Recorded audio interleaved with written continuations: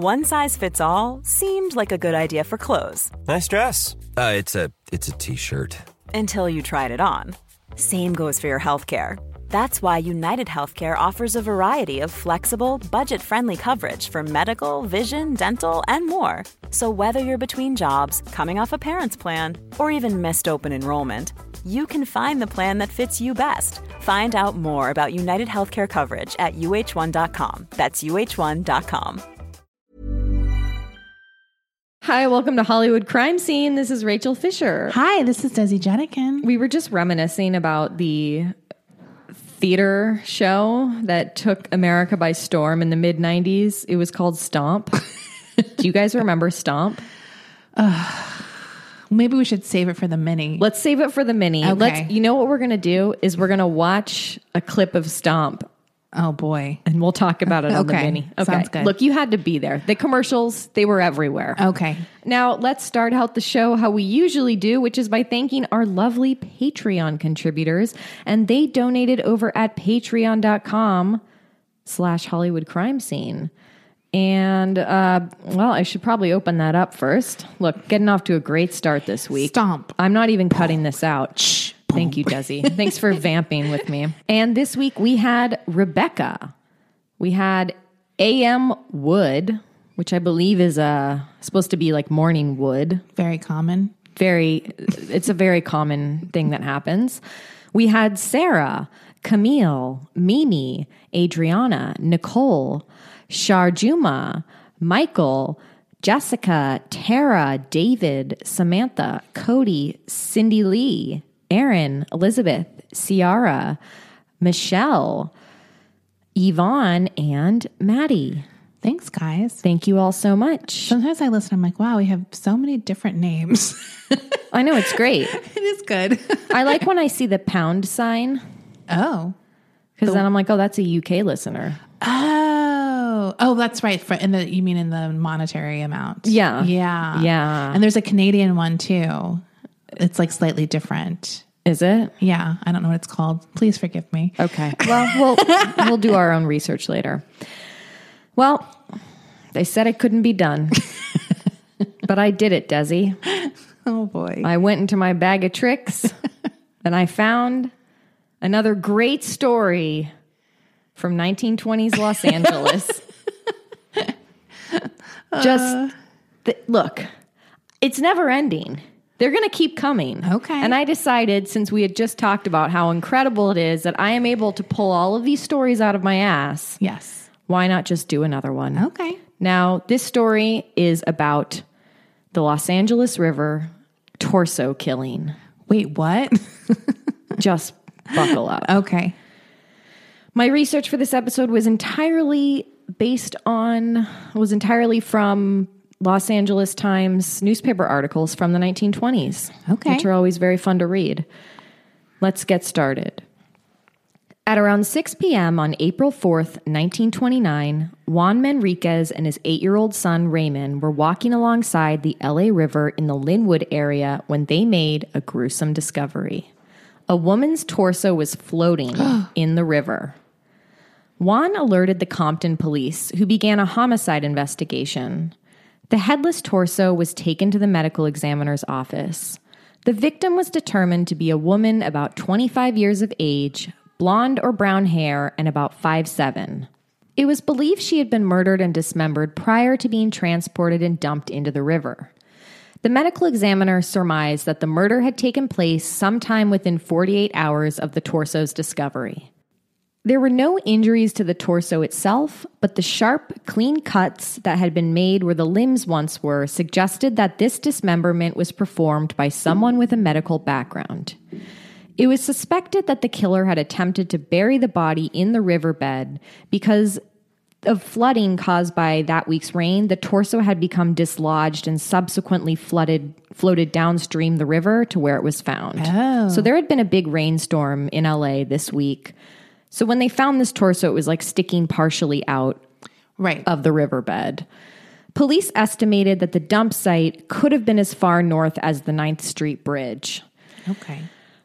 Her organs were taken to a chemist for a tox screen, but determining the identity of this woman would be a tall order. Yeah. This is 1929. And all of the sort of fingerprints are gone, right? It's just a torso. Yeah. That's it. So this is like, how the hell do we even begin Yeah. with this? Compton Police Captain William Bright called on every citizen in LA County to help identify her, asking the public if they knew of any woman matching her description that had gone missing. As they combed through the missing persons reports, the police also began to search for the rest of the body. A woman's shoe was discovered on the riverbank near Compton, less than a mile away from where the torso was found. The shoe was sticking out of quicksand. I didn't know there was quicksand over there. That's scary. Yeah. While they were retrieving it, a police officer began to sink. Oh my God. And he got stuck in the quicksand and it went up to his waist. Every child's fear.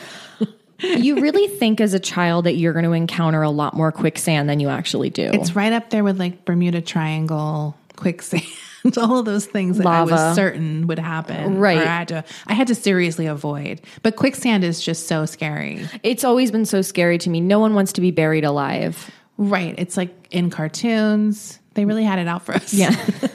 So this cop is getting buried in quicksand. He's waist deep. He had to have a crew of men rescue him. Yeah. And by this point, there was a crowd of onlookers that had gathered, course. not only because this is a big crime scene that they're investigating, but then there's this cop They're waist like, deep. look, quicksand. It's quicksand. Yeah. The shoe that they had found was a size 6, green leather with a yellow strap and a turquoise button. Oh. It was determined to be a nice shoe with hardly any wear. But the green shoe would end up being discarded as it was determined to have not been connected to the murder. So someone just lost their springtime It shoe. sounds cute. Yeah. Meanwhile, 2 different doctors had come under suspicion in the case. One of the men was being placed under surveillance while another was being questioned by police. The doctor who was under surveillance was reported to have been seen in the area where the torso was found. The doctor who was being questioned by police had a 19-year-old daughter who had been missing for the last 6 months. Oh. Furthering the theory that this was a murder carried out by a doctor, the California State Medical Board reported an anonymous call that they had received by a woman who claimed that she saw a doctor carrying what she thought could have been a dead body out of his house one night. Now, this woman did not want to be identified. She had just called the medical board to be like, I saw something weird from a doctor. So that's nice that she called. The discovery of women's underwear as well as men's clothing at the riverbank near the crime scene also piqued detectives' interest, so they bagged that up and sent that to the lab for analysis. They also, at the same time as they were gathering evidence from the crime scene, they were eliminating possible victims in their continuing search for the identity of this woman who they still had no idea. But as more women were being eliminated as potential victims, more leads continued to pour in. Right. They had hundreds of missing persons reports. And you're going to be doing cases on all of them. And I'm going to be doing cases on all of them. One of these women was the wife of a man named Leland Wesley Abbott. He was 33 years old and an ex-con who had served 2 years in prison for gun smuggling. Police became suspicious of him when his coworker reported that he had told him that his wife had left him the previous September for another man and that she was now living in Linwood. Linwood, of course, is where the torso was discovered. Abbott's coworker at the warehouse where he worked told detectives that Abbott asked if he could drive him to Linwood so he could, quote, get even with his wife. The coworker continued, quote, the next day on April 3rd, it was storming and raining, and Abbott came to me and he said it was an ideal night for him to get even with his wife. I'm just laughing at someone who would do that. Just like, you got to keep that shit to yourself. Look, you don't tell your coworker that. No. That's like close friend, maybe. You tell your BFF, maybe your therapist, but keep that shit to yourself. So he says so this coworker's saying that he said to me he wanted to get even with his wife. I told him he was crazy to even think of such a thing and that he would be caught. The coworker told police that he had left work that day and that was the last anyone saw of him. The torso was then discovered the following day. Another employee at the warehouse told police that Abbott had talked about quicksand down at the LA River before. Jesus. This guy did not think things through. One of his coworkers said that Abbott also had a surgical knife. Okay. So it's not looking good for Abbott right now. Police located Abbott at the Chalal campground, which is near the Angeles National Forest, and brought him in for questioning. He denied having anything to do with the murder. He said that he didn't even know the victim. He's like, I don't even know who that is. Like, okay, I'm not involved in this at all. And Abbott, he had arrived at that campground where they located him up near the the Angeles National Forest. He had arrived there for a job around April 5th, and he had been there ever since. Police questioned him about the surgical knife, which Abbott explained belonged to his father, who was a surgeon. He admitted that he had told coworkers that he had a wife who was living in Linwood, but denied having ever said or implied that he was going there to harm her. Abbott told detectives that the wife in question was actually a woman he had befriended earlier in the year who was having her own marital problems. He said he was going there to help her, and he was merely trying to shield her identity. So he just said, I'm going to see my wife. Does that woman exist still? She exists. Okay. So no one knew he had a wife other than him saying that thing about his wife. Yeah. So there's no woman they can look for to see if she's missing. Well, there was a real woman. They did locate her. Okay. And she's like, yeah, he came down here to help me. Okay. Abbott told detectives he was never even married in the first place. Okay. He just called this woman he was going to see his wife. I see. Because he was trying to protect her. I think she had like an abusive boyfriend. Oh. So this guy got caught in a bad situation. And he had a few things that seemed matched up with what had happened. Right. And some coworkers who were like, let's get this Abbott guy. Yeah, because I like how the coworker's like, I would never say that about my wife. Seems like a little over the top. It's a little over the top. Yeah. What are they trying to prove here? Right. And I'm a good man. He mentioned quicksand once too. Yeah. After he saw the news story. Yeah. So could have been that. Abbott was held in police custody for 2 days before being released. There just wasn't enough evidence to hold him, and police turned their attention to new clues. They still kept him as a person of interest, though.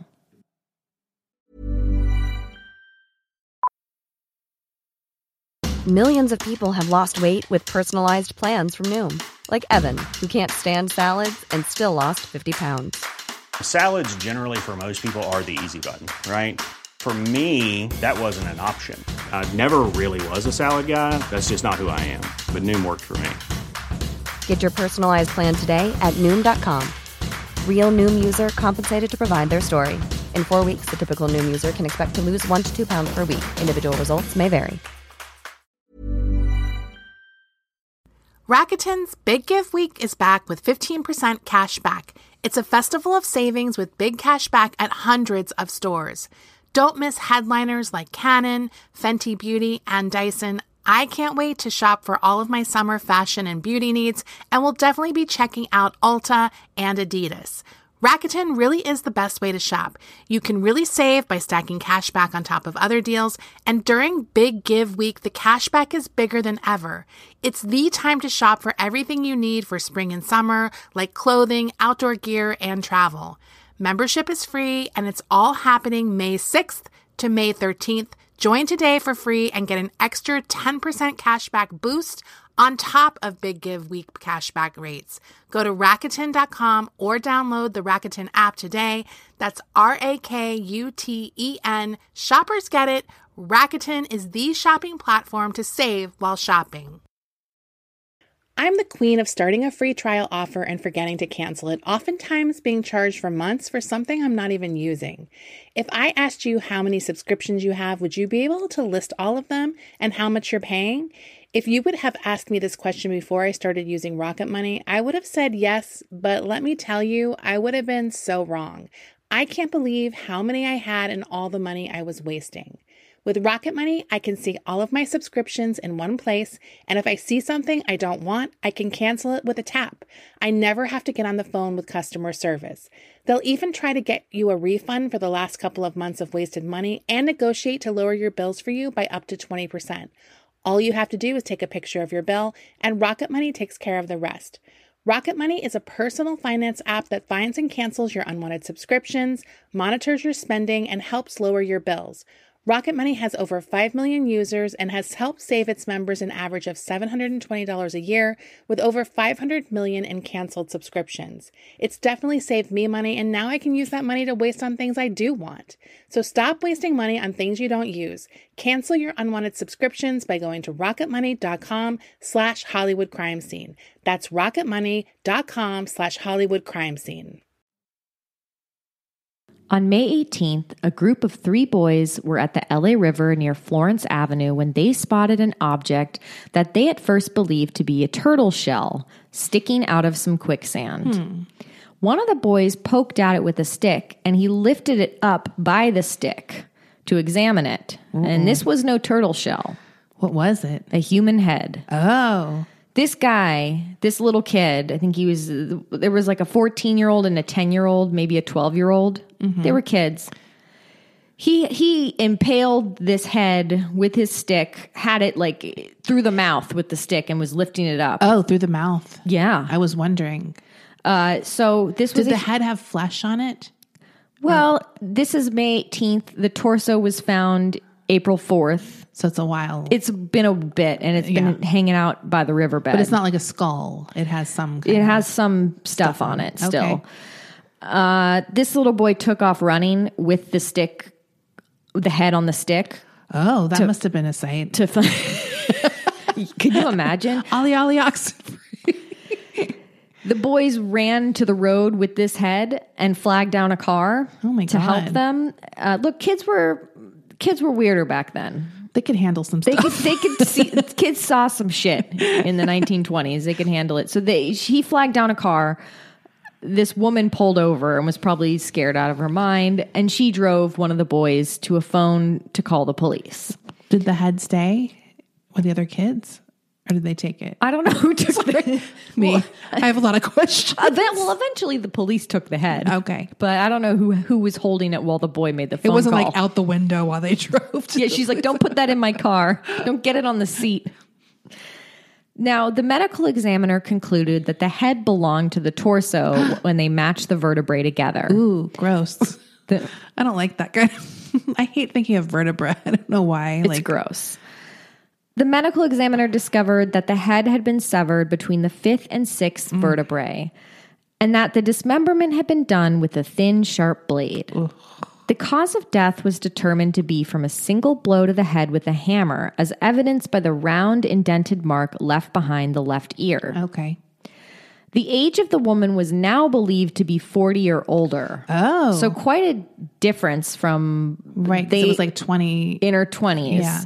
They initially thought anywhere between 16 to 25. Damn. But yes. Yeah. An examination of the head's dental work determined that the woman may have been 40-year-old Laura B. Sutton, who hadn't been seen since March 28th, less than a week before the torso was discovered. Further analysis of the teeth and jaw would be done before making a definite identification, though. Okay. Laura's brother, a man named E.J. Groff, told police that before his sister went missing, she appeared agitated and was afraid for her life. Groff told police that he had an idea of who could have done this and relayed a story in which his sister said that 2 Liberty bonds were stolen from her. Groff told investigators that his sister was divorced in 1928 and since then had dated some other men. Police, of course, were now working to track down these men that she had dated. Laura's hairdresser came forward and told police that sometime in mid-March, when she was having her hair done, she told her stylist that she had been attacked recently by an unknown assailant.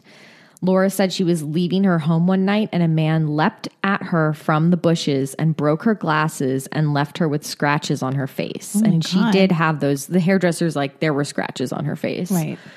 Laura did not report this attack, which police took to mean that she knew her assailant. Friends of Laura who were questioned by the police stated that Laura had said that she was afraid of being harmed by her enemies.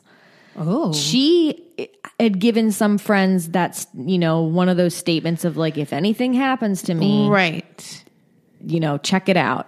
Okay. Or whatever. It's not natural or if something happened. Some ominous warnings. Okay. So she had multiple enemies? That's just what her friend said, that she was worried about something. Okay. That she was agitated in the recent, I guess, maybe last month or few weeks before she disappeared. One of Laura's friends, Dr. Frank Westlake, a 58-year-old retired physician, told investigators that he had last seen Laura on March 28th and that she had asked him to take care of her pet birds while she went to Ventura for a couple days to settle a financial issue with her ex-husband. After not hearing from her for a few days, Dr. Westlake became concerned and traveled to Ventura to try and locate her. But when he was unable to find her, he contacted her brother and they said they had gone to the police after that to report her missing. Okay. On May 28th, it was definitively determined that the remains found at the LA River were that of Laura Sutton. Detectives theorized that the murder was carried out by a spurned lover. The persons of interest at this point in the case were Laura's ex-husband, Eugene Sutton, Dr. Westlake, and Ben King, who was a taxi driver who had dated Laura and had at one time lived in her home. Okay. So these three guys in her life. Dr. Westlake was taken into custody when police discovered that he was in possession of deeds to property owned by Laura, as well as her bank books and a large chunk of her money. Kind of like the last episode I did. Right. Where that guy had all that... was trying to get all that money, the inheritance from the son. Right. Police made these discoveries upon following the doctor one night as he traveled in his car to his son's home in Pasadena. The detectives saw Dr. Frank Westlake enter the garage, climb on top of a box, and throw a package behind it toward the rafters. And then he looked behind his shoulder real suspiciously. I guess after he left, they went and retrieved the package. I don't know how illegal that is, but inside this package was the bank books. Was Laura Sutton's bank books. They're like, hey. It was also discovered that Westlake had become a beneficiary of her will and a life insurance policy. There you go. Big no-no. Yeah. He had known Laura for 6 years and told detectives that he was in possession of these items because he had been acting as her manager after her divorce from Mr. Sutton. He claimed that they were also in a romantic relationship together. He also said that in the days before her disappearance, they had gone house hunting together in Echo Park. Oh. So he's like, this is a real item. We had planning a future together. We're not just fucking. Yeah. Right. We're going to get a house. Driver. But yeah, this isn't no taxi cab situation. Yeah. We're actually serious. Following a search of his home at 1810 and a half West 11th Street, Dr. Westlake produced letters claiming he claimed to have been written by Laura since she had been missing. He was convinced that she was still alive because he's like, I have these letters from her. Right. Dr. Westlake asserted he did not believe Laura was dead. In the letter were questions about how the birds were doing and the whereabouts of Ben King, the taxi driver. The letter ended by instructing Dr. Westlake to reply in the personal section of the newspaper. Oh. So instead of write him a letter... Wasn't this in the last case too? Letters that came... Yes, there were letters that came from the missing woman in the last case. It's like the oldest trick in the old school crime book. This is what I don't understand. Anyway, there's so many repeating things, and you think these people read the newspaper. Right. Is this before? This is after. Okay. That crime was 1925. Okay. Maybe. Look, I don't know. But it was before. Okay. In the letter that Dr. Westlake produced, like I said, it instructed him to respond to it in the personal section of the newspaper for some weird reason. Dr. Westlake then showed the police the paper in which he had responded to this letter. Okay. Like that she'd be looking for it in the paper. But a handwriting expert determined that these letters were not written by Laura. Right.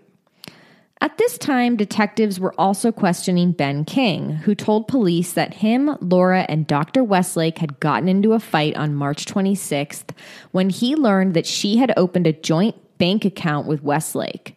He was upset because he had spent the last 3 years giving Laura money to help her buy property. And now she opens a checking account. That's weird. With this fucking weird retired doctor. Yeah. And Ben sounds hotter. He probably was hotter. Yeah. Ben King. Because That's a hot name. It's a hot name. Because I saw a picture of the doctor. Yeah, I'm guessing not. Not hot. Yeah. He's got those scary 1920s glasses, the really round ones. Yeah. He looks like a creepy doctor. Doctors can be very creepy from that period. Yeah. I don't know why. Look, Because it was still kind of like not as like you could kind of become a doctor. It seemed a little easier. Please don't write me if you were a doctor from that time. people are going to start to think that I like hate doctors because I have so many like episodes about doctors. Well, it's a fascinating phenomenon where it's an evil doctor. Right, because doctors are supposed to do no harm. Yes. And look, Follow that code, docs. You know what? My grandma's a doctor, so please don't come for me. Okay. I'm not going to come for you. She's actually a nurse, but she has a PhD. Oh, so she's a doctor. She's doctor. Yeah. And her late husband, my grandpa, was also a doctor. Okay. So you know what? I do like doctors. I like doctors. Just not these ones. No. These ones are suspicious to me. Very, very suspicious. Okay. Now, Ben King was upset at Laura for opening this checking account. On top of it, he said that he had asked her to marry him at one point. Oh. So he's like, this is like a love triangle happening. During this fight that they're all having at their house, Ben said that he was leaving, at which point Laura pulled out a gun and put it up to her head. Ben was able to wrestle the gun away from her, which he then gave to Dr. Westlake. He left her home, and that was the last time that he ever saw her. Is that what she got the scratches from? No. Oh, that was an incident where she was leaving her house in the bushes. Okay, but I thought she was lying. Well, she could have been. Maybe it was what she got the scratches from. Yeah. I'm just curious. This was pretty soon, close to when she disappeared, though, because she had gone to see the hairdresser like in mid. So the attack by a stranger was just completely random. Yes. Okay. Ben said that Dr. Westlake came to his house and suggested that they go look for Laura at the San Gabriel Cemetery where her mother was buried. Right. Because apparently she went by there a few times a week to deliver flowers. So he's like, why don't we go to the cemetery and wait there and see if she's there? I see. So Ben stayed at the cemetery all week. I think he slept there. Oh. Like he literally camped out at the cemetery waiting for Laura to come. Dr. Westlake did not do that, but he did drop by a few times and told Ben to keep up the good work. Jesus. So he pretty much employed Ben to just stay there. Good old boy. He's like, you're doing a great job, chap. Good job. Hot dog. Police searched a vacant home in Edendale, which Edendale is what we used to call Silver Lake, Echo Park area. Yeah. So they searched a vacant home that was for rent in Edendale.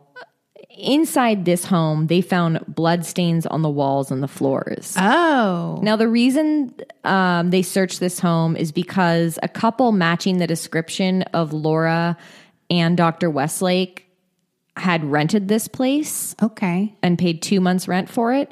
Inside this home, they also found a kid glove with blood on it. This glove was similar to a glove that was said to have belonged to Laura. And there was also like a glove that was found in Dr. Westlake's home. Okay. So in this vacant house and in Dr. Westlake's home was like a set. Okay.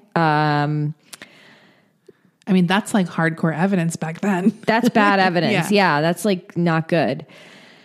Dr. Westlake's house during, the home was rented sometime during the last week of March. Like I said, the renters matched the description of Dr. Westlake and Laura Sutton. I guess they didn't give their real name. This is kind of an odd part of the story. Yeah. That they didn't have like definitive proof that they were the ones who rented this house. Much easier to rent back then.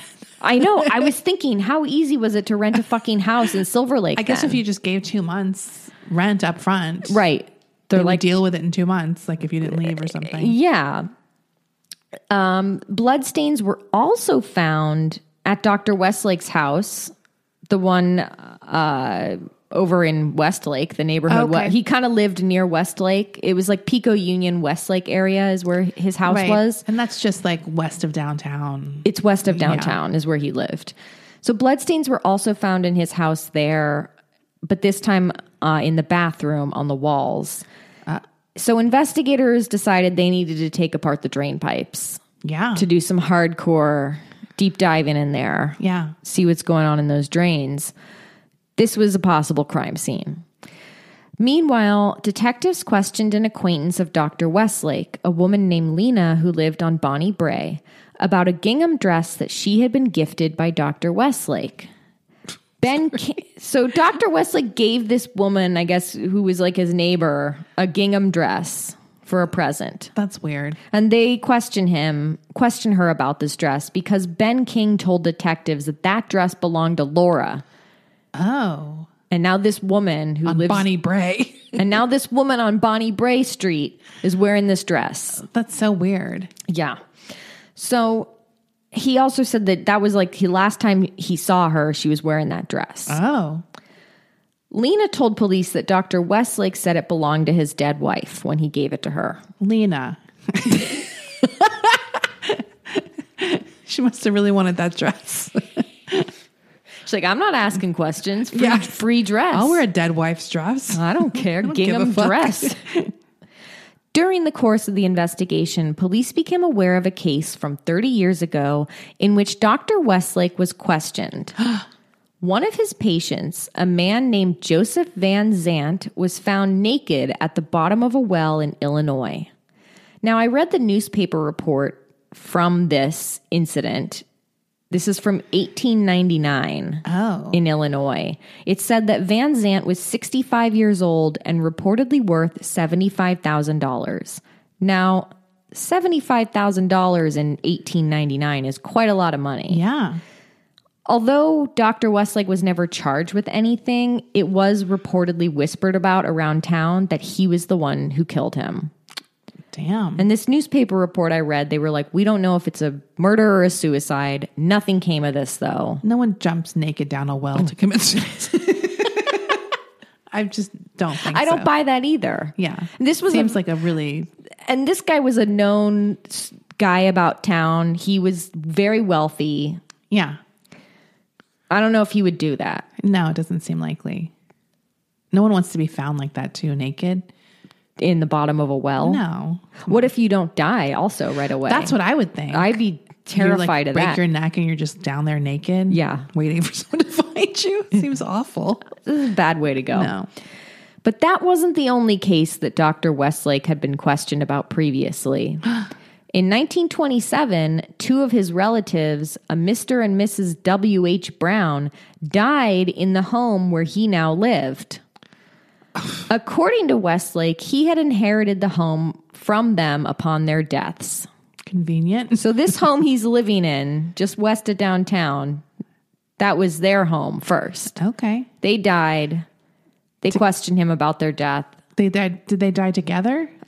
It just says they both died. Okay. That's all we need to know. Back in those days. Back in those, I don't have details about it. Detectives also learned that in 1919, Dr. Westlake served 30 days in jail for a boxcar burglary. A boxcar burglary? Like a freight train, like one of the boxcars. Boxcar Betty. You know what? Did you read the Boxcar Children? No. Did you?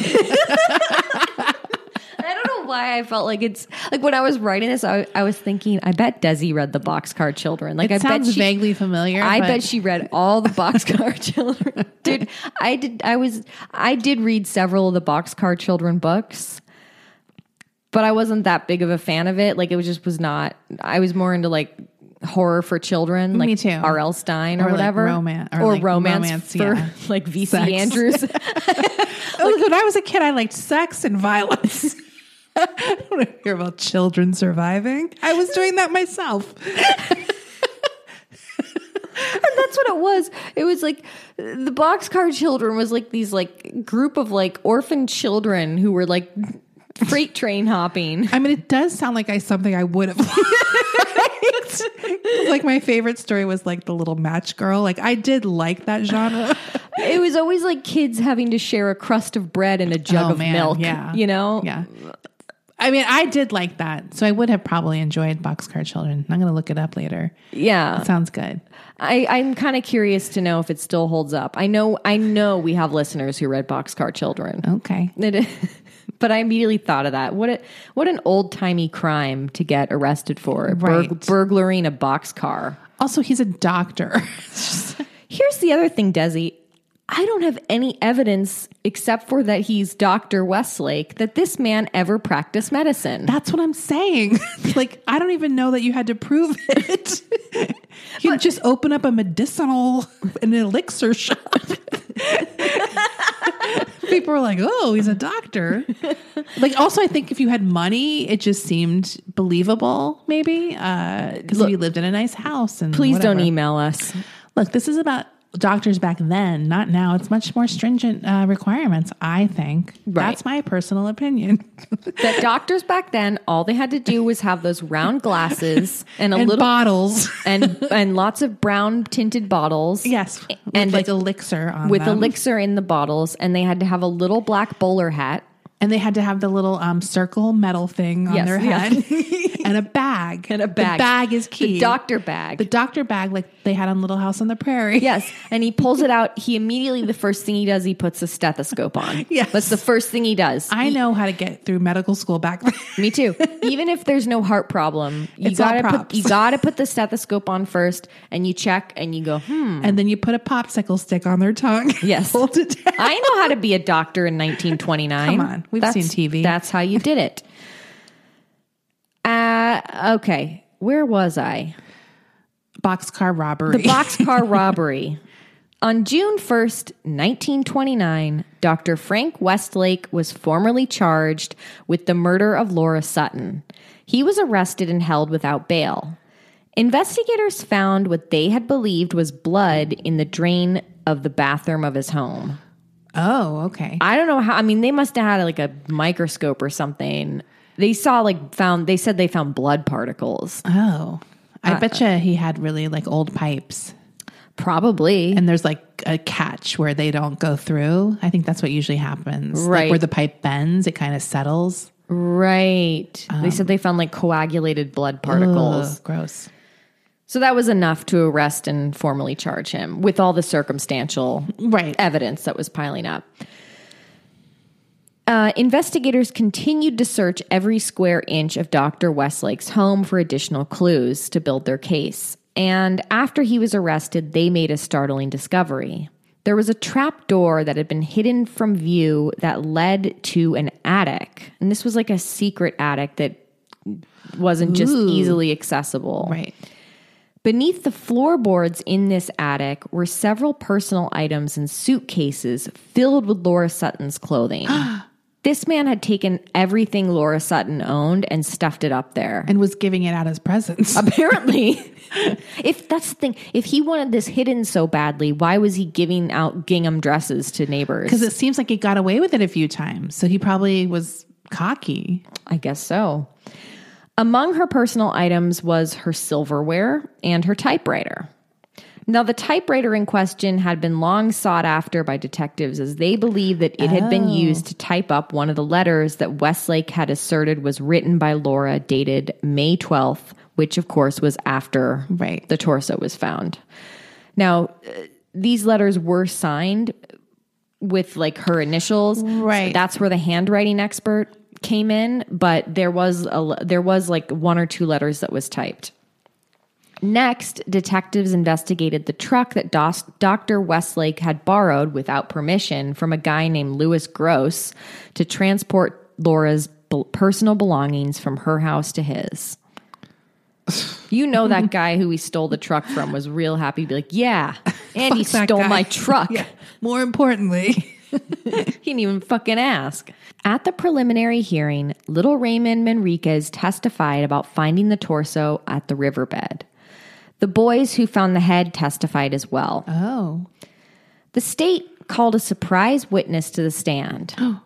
A man named Brownie Owens. Ooh, I love him. And you know what?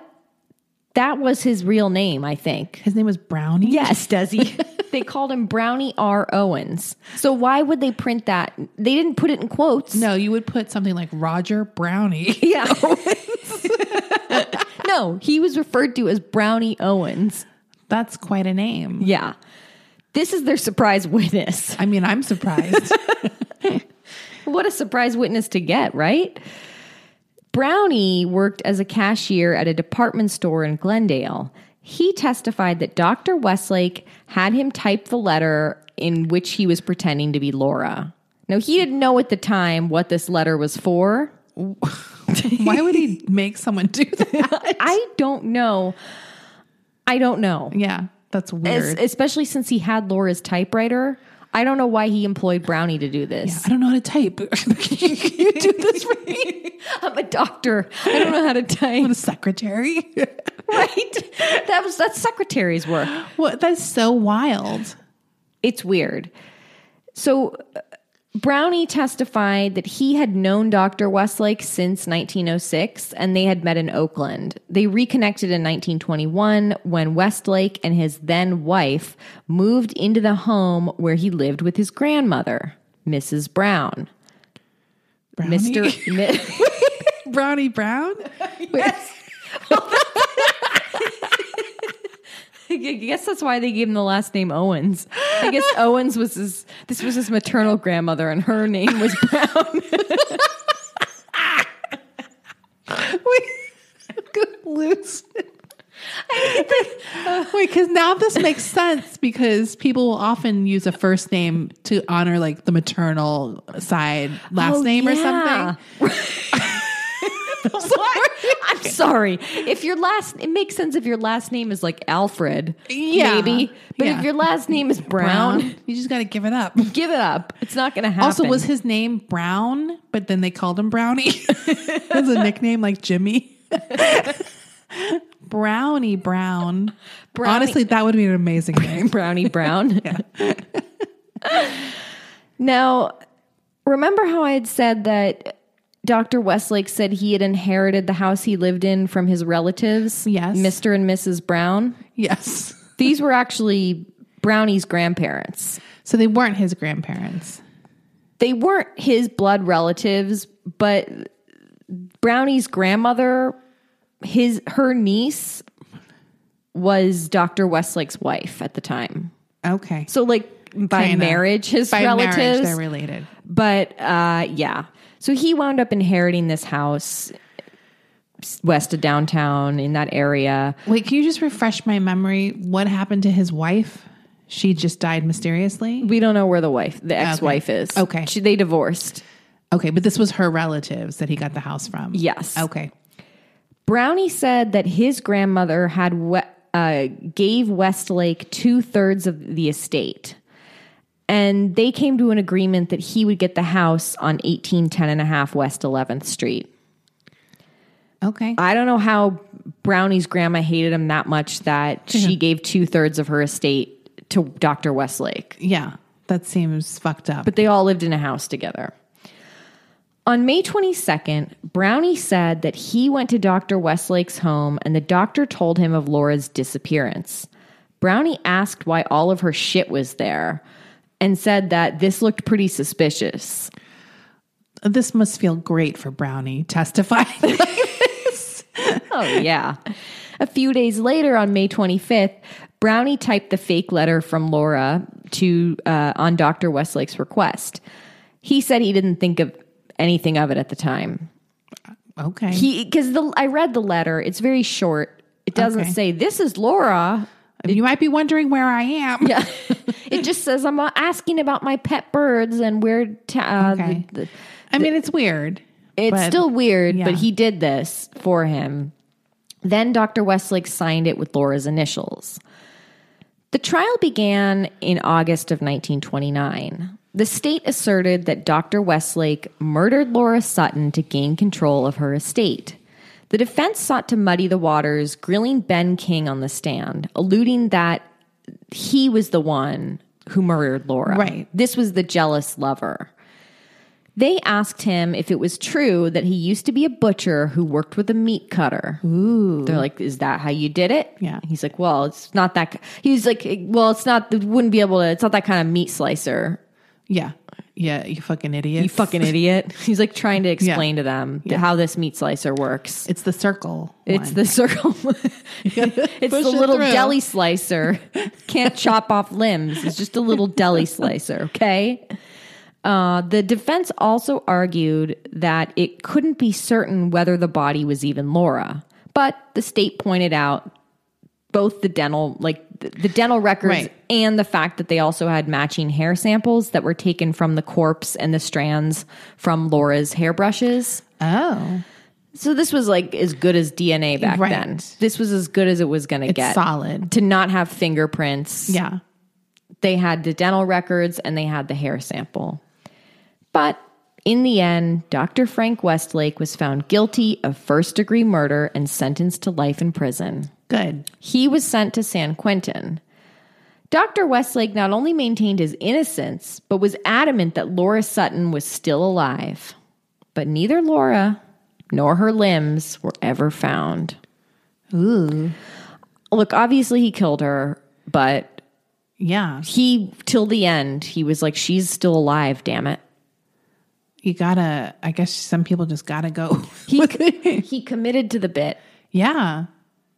I mean, these are these weird stories where it's like, yeah, he clearly killed her, but it's like, well, I guess there is like a 1% chance he was telling the truth because you just don't have like as definitive answers as you do now, I think. Like, yeah, these cases are always, God, it must have been so easy to get away with crimes back then. Like, if I had to commit a crime, I would be like, please let me go back to 1921. Because it's like, they really had to like, it's like the opposite of now. Like, they had to come up with all this circumstantial evidence and stories to make whatever physical evidence they had come together. Right. And now it's kind of the opposite almost. Like, the DNA is almost all you need in some cases. Right. It's so weird. It's interesting. The other thing that is so interesting about this is there's so many similarities between this case and the case I did 2 weeks ago with the fake letters and the inheritance. Like, people are just stealing each other's estates. Yeah. Like, it's like nothing to them. But like, this guy, you would think for a doctor, he would have learned from that dentist's mistake. Right. Like, do these people not read the news? I would think they read the newspaper, considering what else are they doing all day? Exactly. And if that was probably a big case. This was everywhere. This was like front and he was page. already criming. Like, you think you'd pay attention to the new techniques. Yeah, like this guy had been doing crimes that we know of since, he could have murdered that guy Van Zant.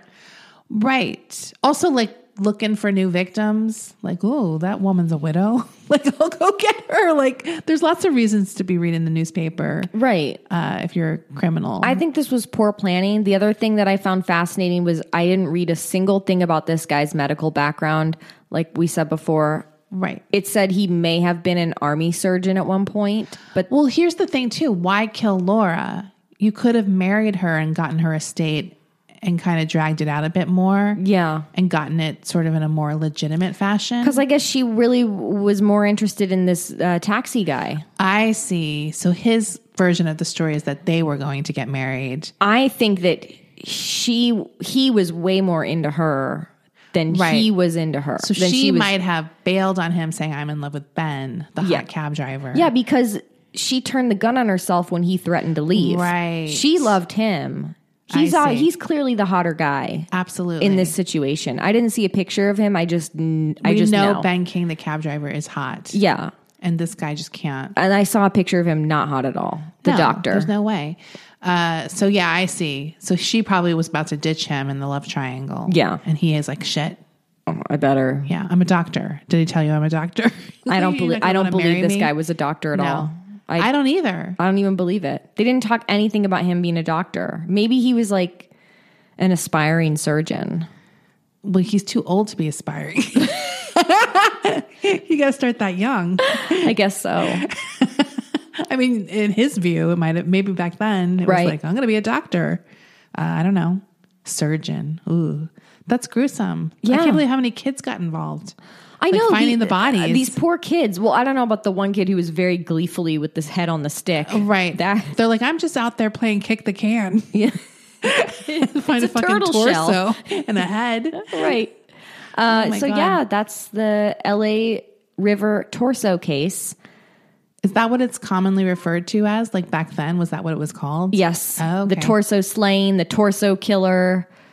Torso is a very provocative word. It is. Like, it sounds scary. I agree. Yeah. That's why I picked this case. Absolutely. And because it was from the 1920s. And did you find this case when you were researching another case? Like you came across these headlines? I had this in my back pocket. Like I had heard about this one before. Oh, I see. But I think I had originally read about this case on Deranged LA Crimes. Oh, right. Which is a great resource. Such a good site. But sometimes I will find about another case while I'm researching a case because they'll mention, and this reminds us of this case. I love that website. I haven't been on that website in years, I think. It's a great website. Yeah, it's really good. Okay. Okay. That's it. We'll see you on Friday. Bye. Bye.